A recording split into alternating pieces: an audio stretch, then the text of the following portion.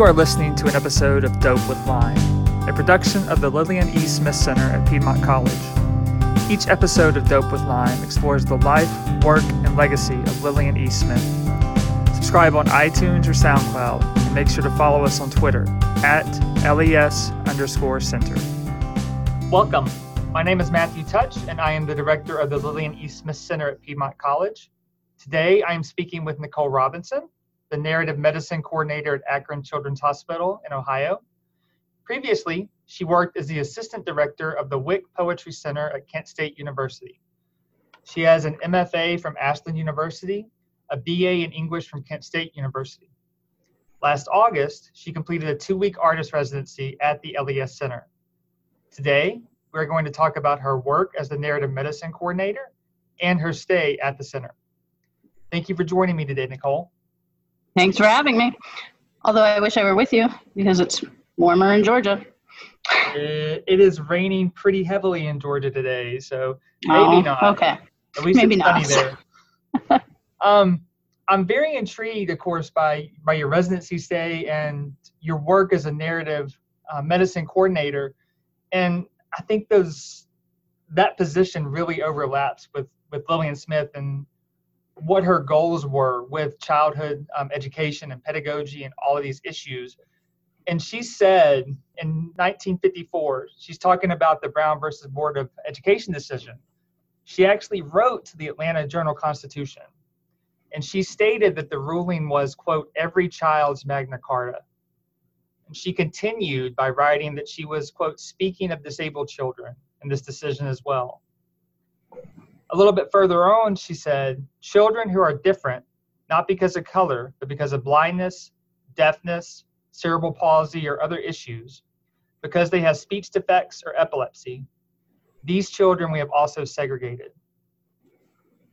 Thinking about this, where do we need to work to make Smith's statement a reality that Brown is every child's Magna Carta, no matter race, color, disability? Yeah. Well, first of all, I do want to say how much I admire Lillian E. Smith's work, both on and off the page, for speaking out about so many marginalized populations, and also not just giving voice to those marginalized populations, but also arguing that their voices needed to be heard. So I don't know, I guess when I'm thinking of where we need to go now, I think of, to make her statement a reality and making that ruling every child's Magna Carta. I think about when I taught a course called Teaching Poetry in the Schools at Kent State University when I was with the Wick Poetry Center, and visiting a variety of different schools and seeing arts access and the limitations in certain school districts compared to others, whether that be financial or for other reasons, city school districts compared to private schools. When I think of marginalized children living with chronic or complex medical conditions in hospital settings, which is what I do now, and how often they do not have access to the arts, which I feel is vital for children. And for writers and artists, I think that we could do a little bit better a job making sure that access for children is available. Yeah, of course, one of the things that's always been happening recently and even before is the cutting of the arts. You said that the arts is very important to children, and I think that Lillian Smith would agree with you. Why do you think the arts is so important to education and to children's education and formation? Well, I think it's important not just for education formation, but for their well-being in a very holistic way. And I think, I definitely think Lillian E. Smith would agree with that as well, being a creative person herself. I think that especially children living in a very vulnerable state, the arts, and when I say the arts, I'm saying everything from writing to visual art to music, whatever it may be, provides children with a way to not only just express how they're feeling, but also to discover and kind of make sense of the world around them. I'm thinking of Gregory Orr. Poetry is a way of surviving through chaos. I might be misquoting that slightly, but for children living in and through vulnerable events in their lives and things happening, to express and discover their place in the world. I guess I think that's the importance of it. And it allows them to do that exploration, which education requires. So the cutting of the arts. Almost like you said, a way of surviving your chaos. And Smith, I would say, kind of argues, and some of her letters and some of her other things kind of points out that artistry and creativity is a way of, like you said, once and foremost finding yourself, but also finding some kind of truth, whatever that truth may be. And you see that as being beneficial to children, and I would say not just children, but also everyone as well, I'm assuming. And I'm assuming that your position as a narrative medicine coordinator kind of works with this. Can you tell us about that position a little bit at the hospital? Yeah, well, I think first I should probably clue anyone listening in on what narrative medicine is, because most people haven't heard of it. It is, put simply, the use of poetry and literature alongside other mediums to help children, patients, families, medical staff, you name it, discover and explore their own personal narrative. It helps patients and children, caregivers voice their experiences, helps them to be heard, to feel heard and recognized. I'm very fortunate that my position exists at Akron Children's Hospital, specifically through the Expressive Therapy Center, which is a program of the Hasslinger Pediatric Palliative Care Center here. So I actually work individually, one-on-one with children, their siblings, families throughout the entire hospital.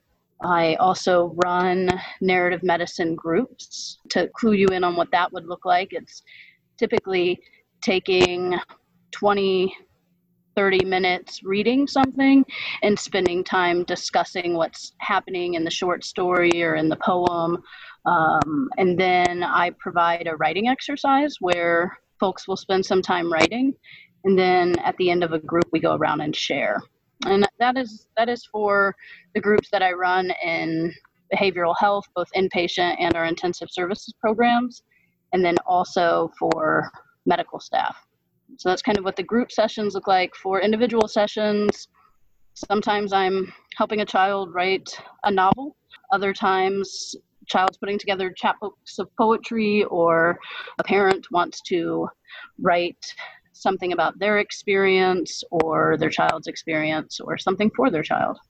So it's not just children that you're working with and patients, it's also parents. Correct. Part of the child's family unit or extended network, but you also mentioned caregivers too. What do caregivers get out of this? And what does that multiple things. I think multiple things. I think for the caregivers, one, especially in the hospital setting, they're holding a lot. Right? Their days can be very fulfilling and then also very draining sometimes. And in the medical field, the topic of burnout is very, it's kind of a buzz, and how do we help with burnout? And I think taking a moment to pause, to engage in conversation about a poem or a story and have a conversation about that, and use that we'll often use a text that we're reading and discussing to help us explore something within ourselves. So an example, maybe reading Molly Fisk's poem, Surrender, When the Truth Came to Me, and it's a poem that explores personifying truth. And with a group of caregivers, I might say, pick something that you have been feeling this past week and personify that. So they might personify exhaustion or joy or anger or frustration. For variety of things. And then at the very end, we go around and share. And I'll never forget a caregiver saying once after a workshop, saying to me that they really appreciated it because sometimes in an environment where it's constant service and care for others, it can be easy to forget about your colleagues and what they're carrying on their shoulders. And one of these caregivers said to me, just going around and hearing each other's work reminded me that my colleagues are human. And I think that's it. I think that's what poetry and literature can really bring into this environment, part of the humanities, a holistic way of looking at health. I think that it's key that you pointed out that individuals like to take the time to realize that they're not alone, that the other individuals they're working with are going through some of the same issues. And you being in this position, I'm assuming, don't have much time to write as much as you want to because you're a creative writer as well. So your time at the LES Center was an opportunity to do that. And how did you even learn about the opportunities at the LES Center? And did you even know much about Lillian Smith before you arrived at the center? Actually, I am sad to say I didn't. I didn't know of any of Lillian E. Smith's work, and I'm hopeful that as time continues that we can change that, because I think her work is as vital now as it was 50 years ago, 60 years ago. I keep forgetting it's not 2000, so it's 50 years ago doesn't mean 1950. So I actually heard of Lillian E. Smith and the center through the Writer in Service Award. Someone had told me about it. I think it might have been in Poets and Writers or AWP or something, but a few fellow writer friends told me about it because I have always felt called not only to write, but to share the work of poetry and literature in our world. And so a couple of people had told me about this Writer in Service Award, and I had applied to that. And obviously before applying, I had to look up who is Lillian E. Smith and what is she doing. And I really felt kind of like finding an ancestor of sorts, right? A mentor through the ages, because here was a woman who did so much service in her community and beyond, but she also took the time to write about it as well, and to write what needed to be written, both for herself and for the community. So I applied to the Writer in Service Award, didn't get it, but all of you were very kind and wrote me and told me how thankful you were for the work that I was doing and how it was close to Lillian E. Smith's. And so that's where I was invited to come to the residency, and I had no idea what I was driving into when I drove into that very, I think I have in a poem that I was working on while I was there, I'm tucked so far into the mountains, I can't tell I'm in the mountains. But yeah, so it was discovery, a lot of discovery from the time of hearing about the Writer in Service Award and the Lillian E. Smith Center to arriving and meeting John at the entrance. So when I first arrived at the center, the first thing I had to do was avoid myself, because that's what happens. So thankfully you have the Audubon hiking trails, and I utilized those. Wrote a really bad creative nonfiction essay called Bottom Loop Trail, which is a trail at your center. And then I proceeded on to my project. And the project really is, I had this conceptualized idea before arriving at the center. I thought I could do this, and it's very different from how I wrote my first book of poems, which is in circulation right now, Nothing Is Always Moving, is very, I had no idea where that book was going or what was going to emerge from it. And with the project I started at Lillian E. Smith, I came in wanting to write about habitat loss. And what I discovered on Bottom Loop Trail and by being at the center is how much the landscape around us shapes us. What I first had to do before writing about habitat loss was write about habitat and what habitat really means. And I know I saw you one morning and we talked a little bit about that. And I had a few drafts of poems where I was looking at the habitat of, say, even the hospital, of one room and how much that room shifts and changes by who's inside of it, then the loss that you experience when someone leaves a hospital room, which can be for really joyful reasons of going home, but there's still an experience of habitat loss, especially to, those of us here in the hospital and constantly seeing changes. But then habitat also in our world, right? In nature, we're seeing a lot of deforestation and other things. I have not started tackling that yet. It's such a big topic. So my poems right now are really zoomed in. And at the center, when I began the project, it was really about, at first, the space that I take up. For anyone listening that has been to the center, especially if you're not from the mountains, and it had been a long time since I had been in the Appalachian Mountains. My family's from there, but it had been a long time, and I had forgotten the way that you can be so inside of it. The canopy's thick above you, the trees, and you almost feel like you could touch both sides of the trees, like in that the drive up, right? So it really is I kept thinking about how every step I took mattered when I was at the center. And that was vital for my writing. I think this new project was set into motion when I was at the center, and I've been approaching it very slowly, and I could not have done this without having been at the center for a couple of weeks.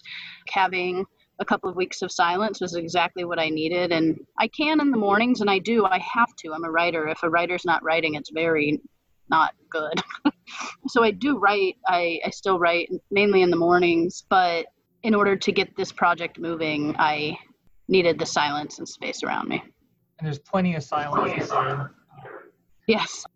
I'm not sure if that ramble just made sense too. Feel free to ask me more questions about the project. It's hard to describe something that you're discovering when you're in the midst of it, Yeah, I understand.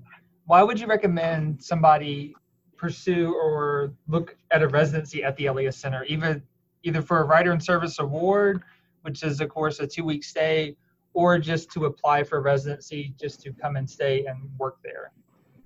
Well, I would absolutely encourage people to do either of those things. If they're a writer doing a lot of service work, by all means, apply to that. Just the process to even do it is nice, to pause and take stock of the work that you've done and really honor that. But even beyond that, to have a residency at LES, if you're looking for I guess I would say to people who might be looking for that solitude, that silence, that you can work in a studio right next to your bed. I mean, my desk space and the space where I could, sticky tack my poems up on shelves and then also have something to eat in the kitchen and still see. It's this nice open space in the cottage. And the rocking chairs, would definitely recommend it for the rocking chairs right outside. The smells, the way that you really become a part of the environment where you're staying. I started learning, even if the curtains or blinds were closed, I could tell when the sun was starting to go down, because there would be a silence before the chaotic chirping of the birds. Kind of like my nephews before they go to bed, right? Like it's the chaos before it goes quiet. But I think that silence, I think the other really neat thing for me was the history of the property and of the land. And interestingly, and for me, writing about habitat loss, and I have some drafts of things about this in regards to the center, that as we're seeing so much deforestation, and whether it's invasive non-native species taking things down, to be on the mountains of the LES Center, where you're surrounded by ferns and trees and brown creepers going up and down the trees, it's just a really unique space that I can't fully describe, and I hope in some ways that LES doesn't put too many pictures up, because there is something magical about driving up and seeing the, moss covered stone and the ferns and the trees kind of wrapping around you. But I think mainly if a person's looking for that silence, the space, and the history of both the land and the people, I think that I didn't see them too often, which is good. That's what I needed. But I think of John and Miss, what is her name? The lovely woman who brought flowers. What is it? Pearl. Yeah, and Pearl. But the history that they carry with the property too, and knowing families and the Lillian E. Smith family, that's pretty remarkable. And I did get to talk with them just once really, but that was perfect because I needed the silence and space. Just that tangible connection with the past. Yeah. Well, we hope to have you back soon, and we appreciate you talking with us today. Absolutely. I hope some of it made sense. Hope it wasn't too rambly. Made perfect sense. So we can't wait to see your poems and the work that kind of arose out of your stay at the center. Yeah, I will definitely share it when it appears. All right. Have a good afternoon. All right. Thank you. Bye. Thank you.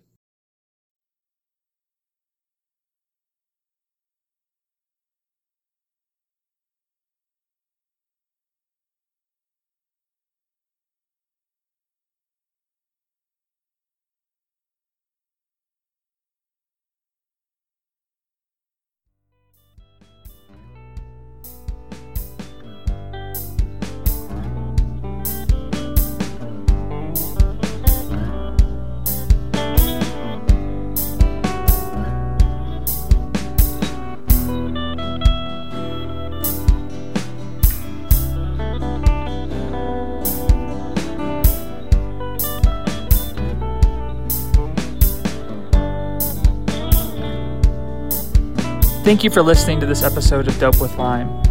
Did you enjoy this episode? Have thoughts? Use the hashtag #DopeWithLime on social media or get in touch with us at lescenter@piedmont.edu. You can learn more about Lillian E. Smith and the Center by visiting www.piedmont.edu/LES.